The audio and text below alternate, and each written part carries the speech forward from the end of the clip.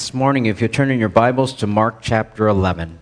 Mark chapter 11, verses 12 through 21. Mark chapter 11, verses 12 through 21. This is the day after the triumphal entry on Monday. He enters into Jerusalem on Tuesday. He comes to the temple,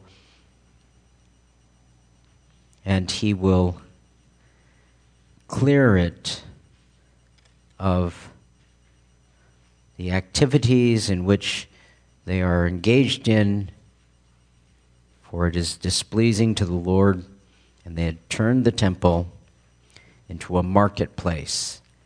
Mark chapter 11, verses 11 or 12 through 21.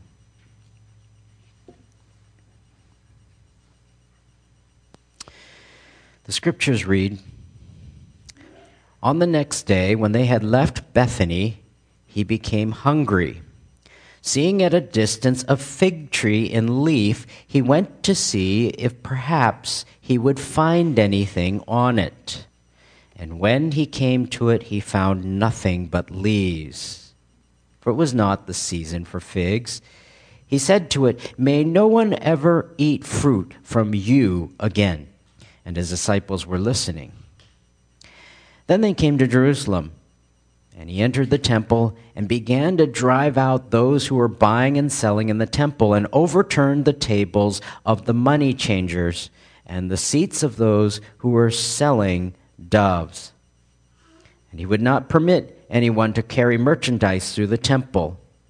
And he began to teach and say to them, 'Is it not written, my house shall be called a house of prayer for all the nations, but you have made it a robber's den?' The chief priests and the scribes heard this, and they began seeking how to destroy him, for they were afraid of him, for the whole crowd was astonished at his teaching. When evening came, they would go out of the city. As they were passing by in the morning, they saw the fig tree withered from the roots up. Being reminded, Peter said to him, 'Rabbi, look, the fig tree which you cursed has withered.'" Let's bow together in a word of prayer before we begin our study. Our God in heaven, we give you thanks and ask, God, that once again you would open the eyes of our heart, that we might see great and wonderful things from thy precious word, which gives light and life to those who would embrace the truths therein. In Jesus' precious name, amen. Well, Christmas is around the corner, and there is a book that was written by Adam English entitled "The Saint Who Would Be Santa Claus." Now, history tells us a little bit about this individual who ended up being named Santa Claus. It was the life of a man named Nicholas of Myra. Really early on, he was a church leader in the early church, whom we know today by that Santa Claus. And there was a story about him, a story that is very unlike the caricature that is often portrayed in today's society, today's culture, where you have an elderly man who is holly jolly and always gracious. The story about him occurred when he was 70 years old, between 330 and 332, when he was serving as the Bishop of Myra, modern-day Turkey. It was a story about him, an account in which he displayed courage and righteous anger, the strength of an individual to fight for what was right. And the story goes on about how Nicholas, this Bishop of Myra, received a report from others about Eustathius, who was the governor of the region. And that story, that account, was about how Eustathius was going to kill 3 innocent men. And so he set off at a brisk pace to the praetorium, or the the palace where Eustathius was ruling in order to talk with him because he suspected there was foul play. This governor was known to take bribes. This governor was known to be corrupt. And en route, he hears about how these three individuals had been already moved to, quote, the place of the beheading known as Byra. So he turns around and he's headed off to Byra now in order to save these three men because of his suspicions of injustice that was happening to them. This Nicholas of Myra.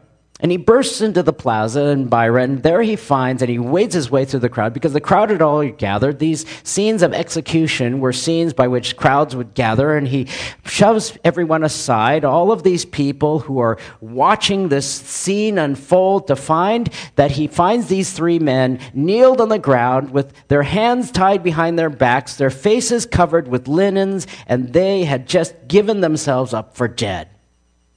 And he bursts into this crowd, he yanks the sword away from the executioner, he throws it to the ground, and he cuts these men loose, and he sets them free.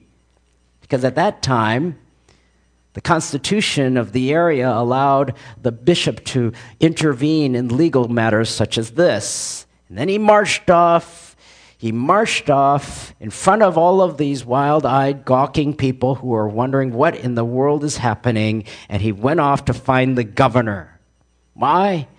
In order to chastise him for his miscarriage of justice, because he believed that these three were innocent. And back at the praetorium where he finally arrives, where the governor is, he broke down the door, he bursts inside, and the sentinel who was there hurries off to tell the governor that this Nicholas, this bishop, has arrived to talk with him.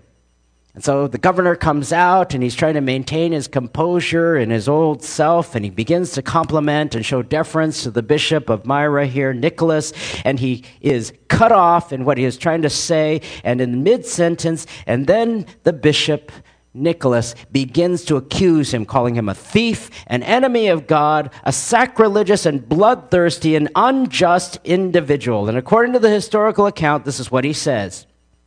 And you even dare to come before me, you who do not fear God, you who had the cruel intention to kill innocent people. Since you committed this kind of wickedness, I cannot have any respect for you. God is reserving the unjust a tortured life. He knows your government. He knows how your government works and how this province allows looting and killing men against the law and without trial for deadly greed and gain, unquote.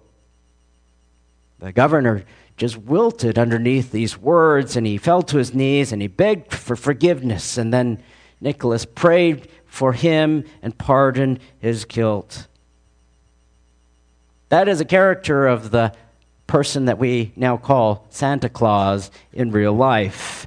But here, Nicholas, the bishop, was driven by his righteousness, by righteous anger. He's driven by the truth. And when you're driven by righteousness and truth, the fear of who you're standing before, it goes away because of the corrupt false authority that they have, because your authority is from God.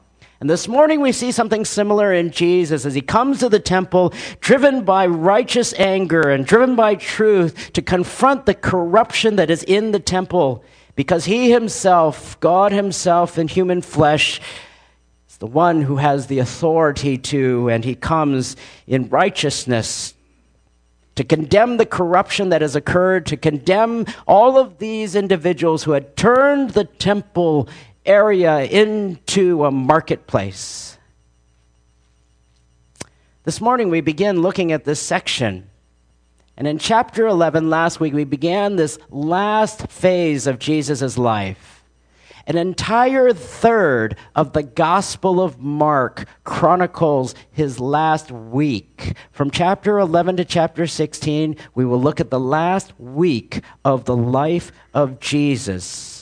And last week we began to look at the triumphal entry where Jesus came into Jerusalem riding on a colt, to the accolades and the praises of the people who had welcomed him into Jerusalem. Up to 100,000 people or so had lined the way, estimates are, throwing down their robes in a symbol of submission to the king, saying, Hosanna, which means save now.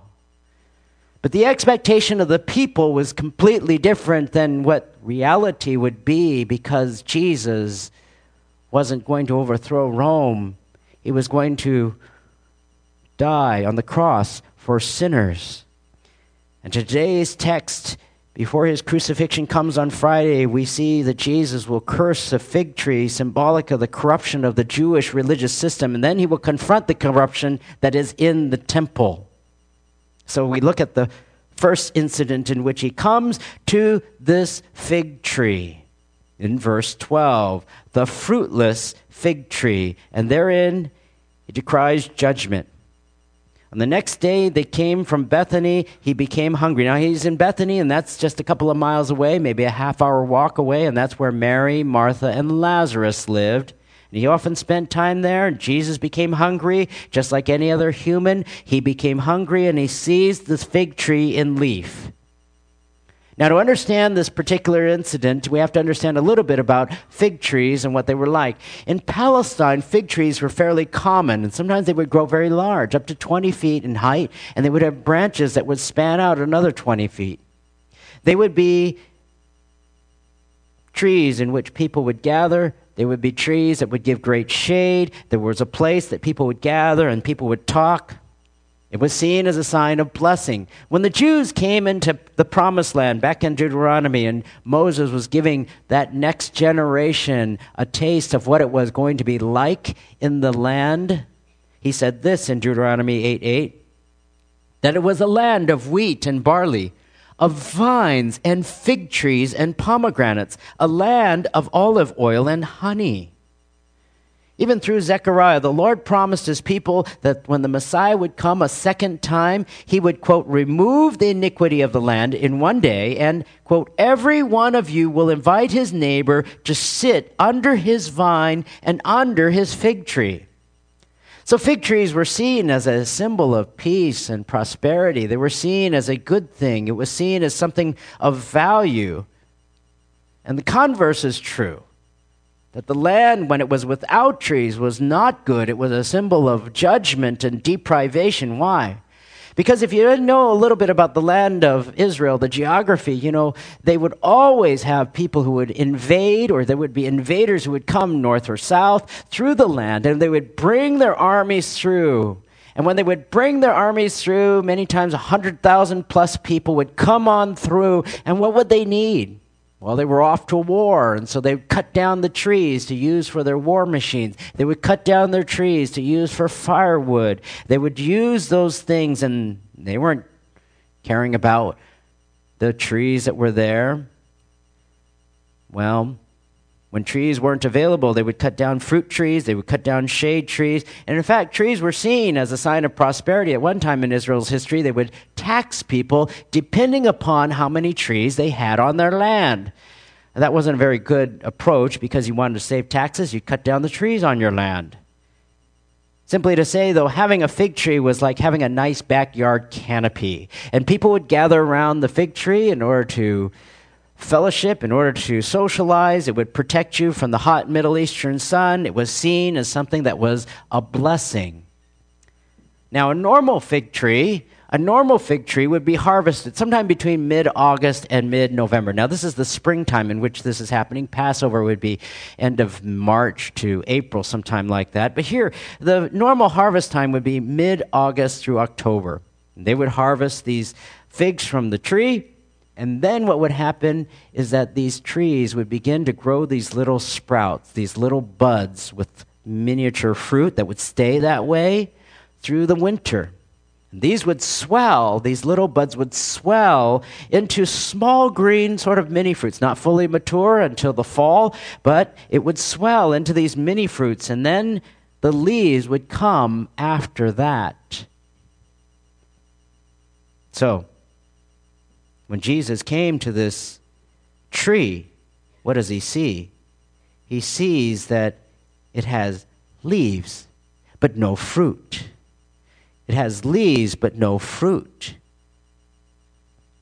Now, Mark says that it was not the season for figs, and what he means by that, it's not the season for the full-grown fig harvest, which is down in the fall between August and October or so, something like that. But when Jesus comes, he sees this tree has all of these leaves, but not even the small fruit that is there. And so there is something wrong with this tree. There is something wrong with this tree. We don't know what it is. Maybe it's poor soil. Maybe it's in the wrong place. Whatever the case may be. He didn't even see the small little figs that are yet to develop. And sometimes people would still eat those small figs. But something was not right about this tree. This tree was a fruitless tree. It looked good. It had the leaves. It was attractive, but there was no fruit. And Jesus curses this. This is the only miracle of Jesus in which it is a miracle of destruction. And because of its fruitlessness, it was only that which was an outward trapping. It only looked good. And he says to it, may no one ever eat fruit from you again. And later on, as we read, the next morning when they come by, they saw the disciples see, verse 20, the disciples see that the tree withered from its roots up. And Peter makes that observation. And Jesus uses this as an illustration of what was going to happen to Jerusalem and Israel in the coming years. In the Old Testament, a fig tree was often used to refer to Israel in Jeremiah 8:13, Hosea 9:10, Joel 1:7. All of these passages refer to Israel as a fig tree, and here there's a fig tree without any fruit. Looked good on the outside with the trappings, but there was no real fruit to it. That would be just like the nation, a superficial religious system in which the Jews had all the outward trappings, all of the regulations in place, without any spiritual fruit, and it was an empty facade. As one commentator writes, on this occasion, he used a barren fig tree to illustrate a spiritually barren nation. The illustration was a visual parable designed to portray the spiritually degenerated nation of Israel. And Jesus would now come into the temple, and we're able to see some of its degeneracy, some of its facade of what they were doing, of spiritual superficiality, of simply that which is on the outside of religious superficial practices. We see that in verse 15. They came to Jerusalem. He entered the temple. He began to drive out those who were buying and selling in the temple and overturn the tables of the money changers and the seats of those who were selling doves. Now, this is the time of the Passover. This is the very last week of the Lord Jesus' life. We come to this very last week, the day of the week today. That would be Tuesday here in the Passover and this annual feast. It was a huge, huge deal. It was a major feast. Every Jew aged 12 and older would be required to attend in Jerusalem. And they would make this pilgrimage to Jerusalem in order to celebrate the Passover. It was a memorial. It was a memorial of the greatest event in the mind of the Jew. If you asked the Jew what was the greatest event in all of Israel's history, they would say, it is the Passover. It is the Passover, in which Israel was delivered from the hands of the Egyptians. Israel was delivered from the hands of the Egyptians, and it reminded them that Israel was in slavery. They were in bondage for hundreds of years, and the Lord sent an angel of death as one of the plagues. The angel of death would come and slay every firstborn of the household. And Israel, if they wanted to be spared, what they would do, they would slaughter a lamb. They would slaughter a lamb and take that blood and spread that blood on the doorposts of their home. So when the angel of death came and they saw that blood on the outside, it would pass over their home and the firstborn son would be spared.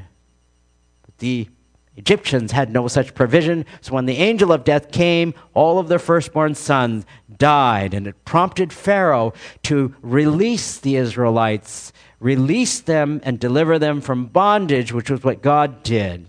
And so every single year, on the 10th day of the month of Nisan, the lamb would be chosen, and on the 14th day by law, the Passover would occur. And so when Jesus entered in to Jerusalem on that 10th day, that Monday, to the accolades of the people, it was him who was chosen to be the sacrificial lamb by God in eternity past that this would happen. That lamb, a young first-year male lamb, had to have no blemish. And it was taken, it was going to be slaughtered as a sacrificial lamb. That was the feast of the Passover. That was a celebration. And afterwards, I should say, would be this 7-day feast, Feast of Unleavened Bread. So you had the Passover and the Feast of Unleavened Bread, which would last a week after that. And so sometimes when you read, you'll read about the Passover. Sometimes it's used to refer to that particular day, that event. Sometimes it's used to refer to the entire feast, which would be a whole week. But the Passover was a monumental event in the life of Israel. To the Israelite, it was the greatest event in their mind, and greatest event in their history. And throngs of people would congregate in Jerusalem from all over the region. From all over the region, they would travel from afar. And as they would come to Jerusalem, as the people would flow into Jerusalem, they would sing the Psalms of Ascent. And sometimes you'll see that as a head title of some of the Psalms, 120, I think, to 134. These Psalms that they would sing, how wonderful it is for brothers to dwell in unity, etc. All of these Psalms that you might read, and they would sing these Psalms of ascent as they ascended into Jerusalem. And here, the population of Jerusalem, which had some 100 to 300,000 inhabitants, would swell. And at this case, possibly well over 2 million, 2.5 million people. Why? Josephus records, you see, that some 250,000 lambs were slain.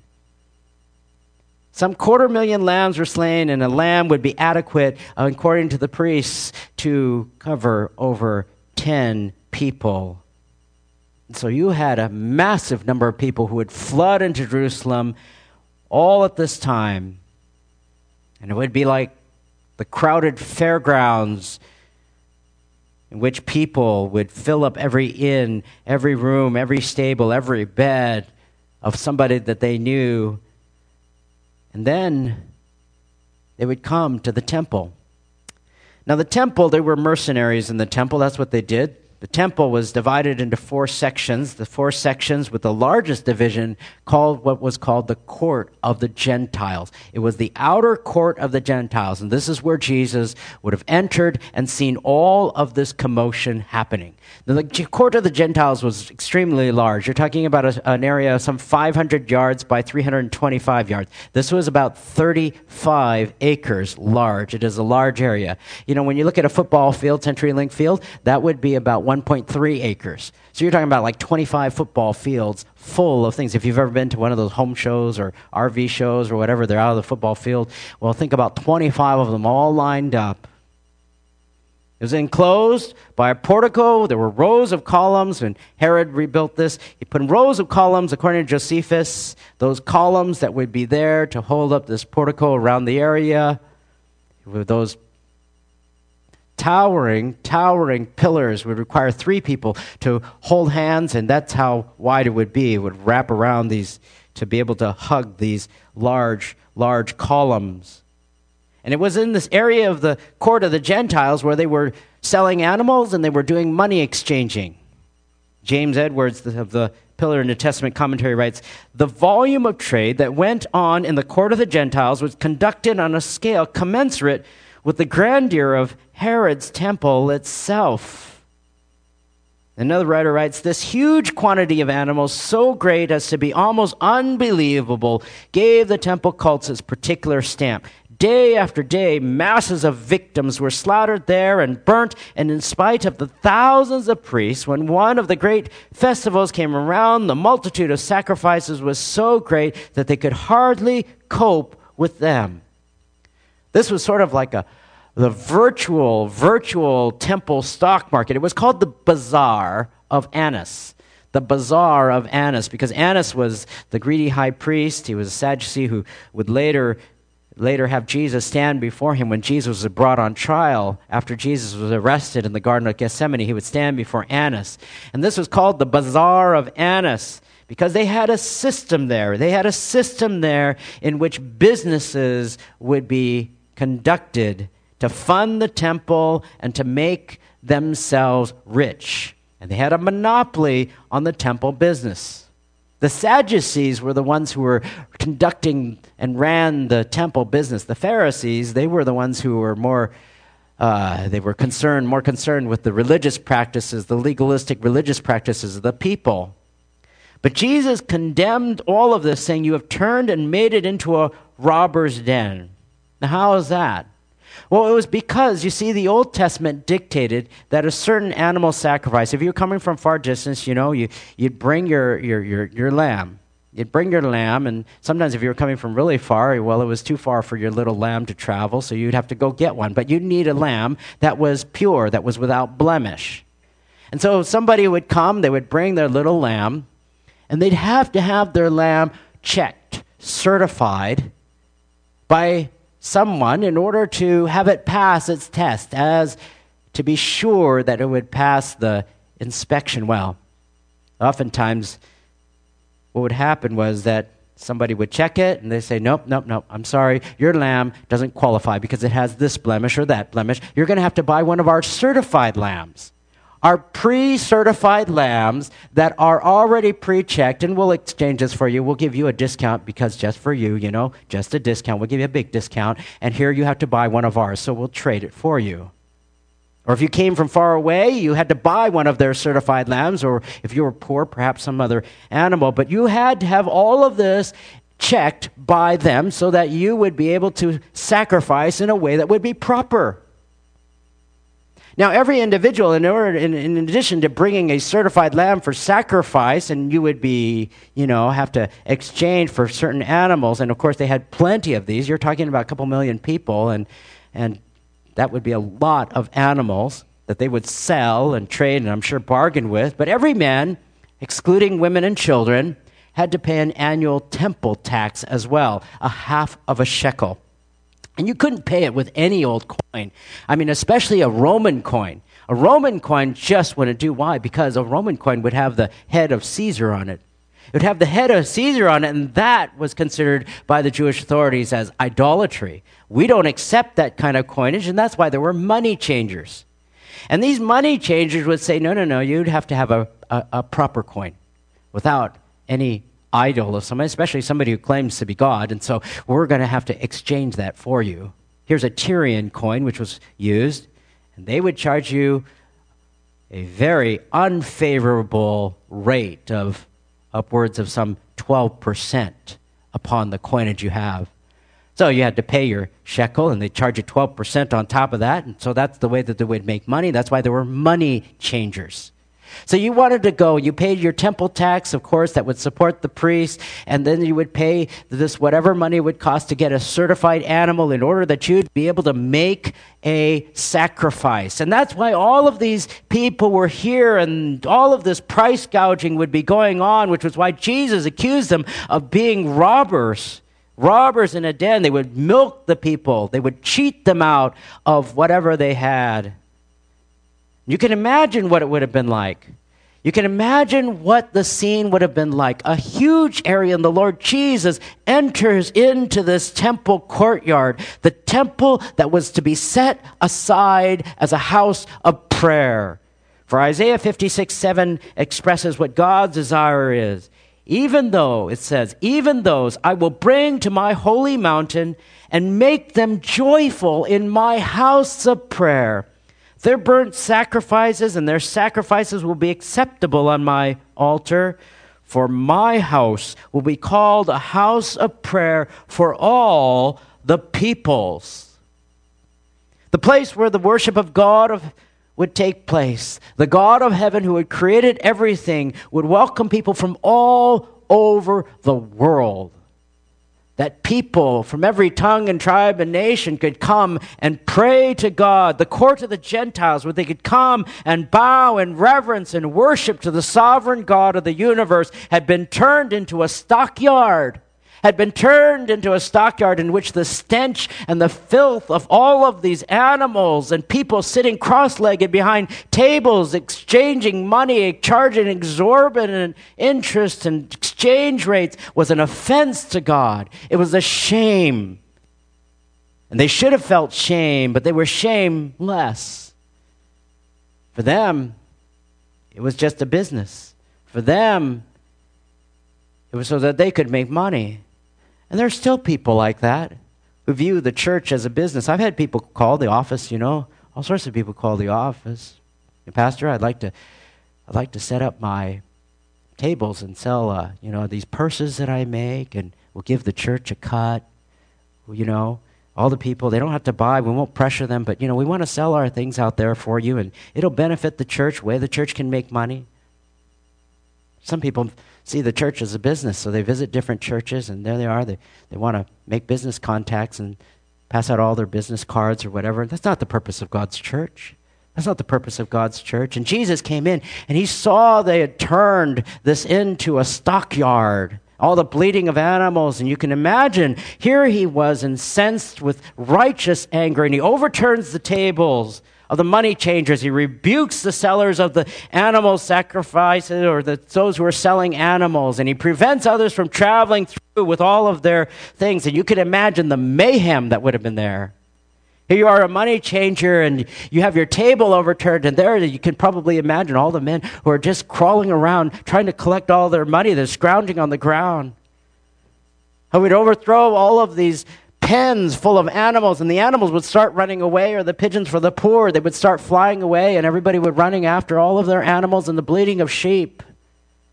And how all of this sheer confusion, chaos, and pandemonium would have erupted because Jesus was casting them out. He was telling them, this is not the place for something like this. This is to be the house of prayer. But the religious leaders, with a lack of reverence for the holiness of God, use the temple as a money-making business and no longer as a house of God for worship. And it can be same for us even today, in which there might be a lack of reverence, a lack of fear, a lack of respect for a holy God, where God is not central, where he is not glorified above all else, and his word is not honored, and sin has clouded the heart. The love of money has taken over. If you had walked into a place like this, how would you have responded? Would that also anger you? If you walked into the temple grounds and you saw that this was all a charade to bilk people and take advantage of people, what would you have done? Would the things that offend Jesus also offend you? You truly love God and love what he loves and hate what God hates. The chief priests and the scribes, it says in verse 18, they saw this and they began seeking how to destroy him, for they were afraid of him. It's one thing for Jesus to be all the way up in northern Galilee, to do miracles, to preach to the people, to make claims. But now, from their perspective, he was in their very own backyard. He was in their very own backyard, and they must have been livid. They had wanted him dead from early on. They had wanted him dead from early on because of his claims. But now, after tens of thousands of people had lined the road and welcomed in Jerusalem as the Messiah, now that he had brought their lucrative temple business to a halt, they wanted to destroy Jesus. Why? Because the text says, for they were afraid of him. They were afraid of him. It's the same way today.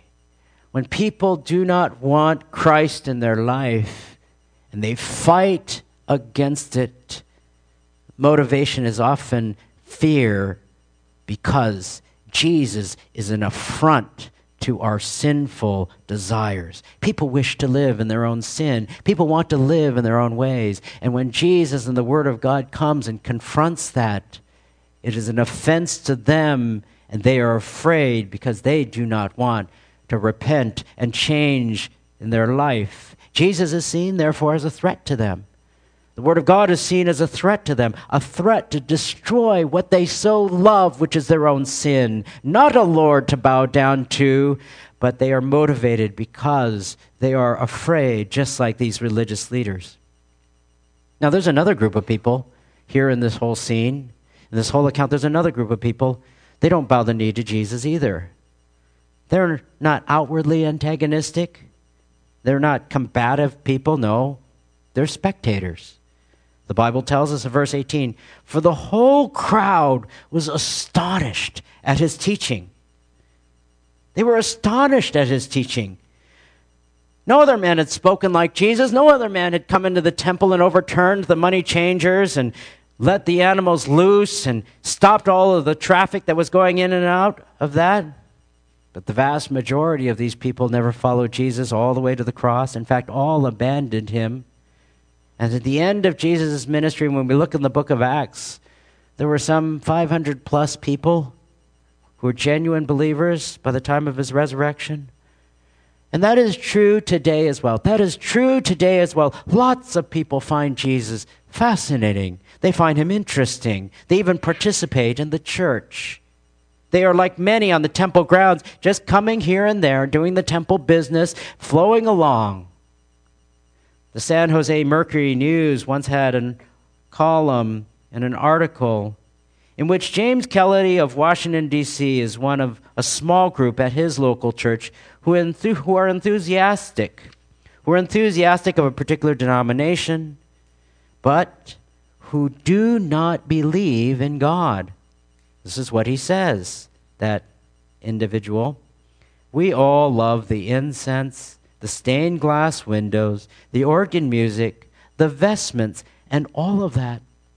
It's drama, it's aesthetics, it's the ritual. That's neat stuff. I don't want to give up all that just because I don't believe in God," unquote. Lots of people are fascinated, interested in Jesus. They're standing around astonished. They love the things that they can get, but are unwilling to bow the knee in repentance to Jesus. They follow. Oh, I can imagine all of these money changers and all of the people who were selling animals, they probably followed all the rules, but they weren't following Jesus. Someone like those, all part of the Jewish corrupt system, a superficial religion that doesn't save. They were like the fig tree, those religious leaders and the whole system, just like that fig tree. Oh, everything seems to be going smoothly with nice leaves, giving shade sometimes, but there is no fruit. There is no fruit. Looking good on the outside, a great place to socialize, a great place to gather around the tree and talk and fellowship, a great shade, but there is no fruit. And in the end, Jesus would curse that tree. So 2 questions come in conclusion. 1, what is your own heart like before God? What is your own heart like before God? Is there true, genuine fruit? Is there genuine fruit, a genuine desire to love God, to serve God, to follow the Word of God? Or is it all superficial religious practices? Going to church, doing the right thing, serving, being active doesn't save anyone. True fruit shows itself in a change of a heart. The heart's desire where God grants that person a new heart, a heart of flesh, a heart's orientation to love God, to follow God. Not perfectly, because no one is ever going to be perfect, but that change in attitude, that change in perspective, that genuine desire. What is your own heart like? Secondly, one of the misconceptions about Jesus is that Jesus is always soft and warm and nice. And as one author puts it, we've, quote unquote, tamed Jesus. We've tamed Jesus. And he is like a Mr. Rogers with a beard. If Jesus were always like Mr. Rogers, I don't think the religious leaders would hate him so much. And I don't think that the Roman soldiers would have nailed Mr. Rogers to the cross. We'd all like to be well-liked, non-confrontive. But Jesus here confronts sin and unrighteousness with a righteous anger. Are you courageous enough to stand for what is right, to stand for what is true, to speak up when you ought to?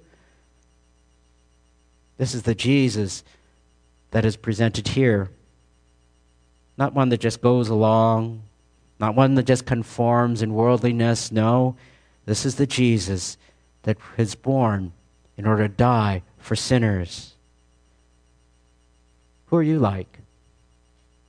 May we be like Jesus, not just following what he says, but following who he is and being more like him. Let's pray.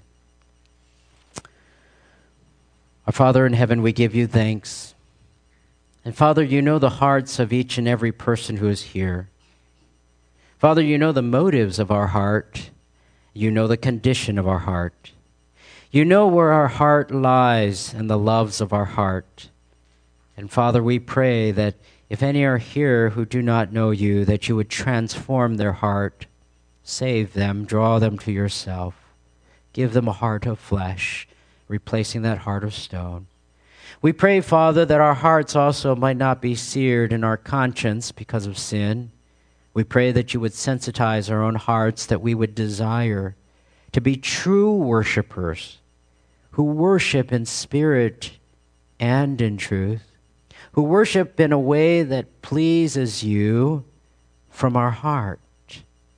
We pray, God, help our hearts to be right with you. We pray, God, may we be more like Jesus. For it is in his name we pray. Amen.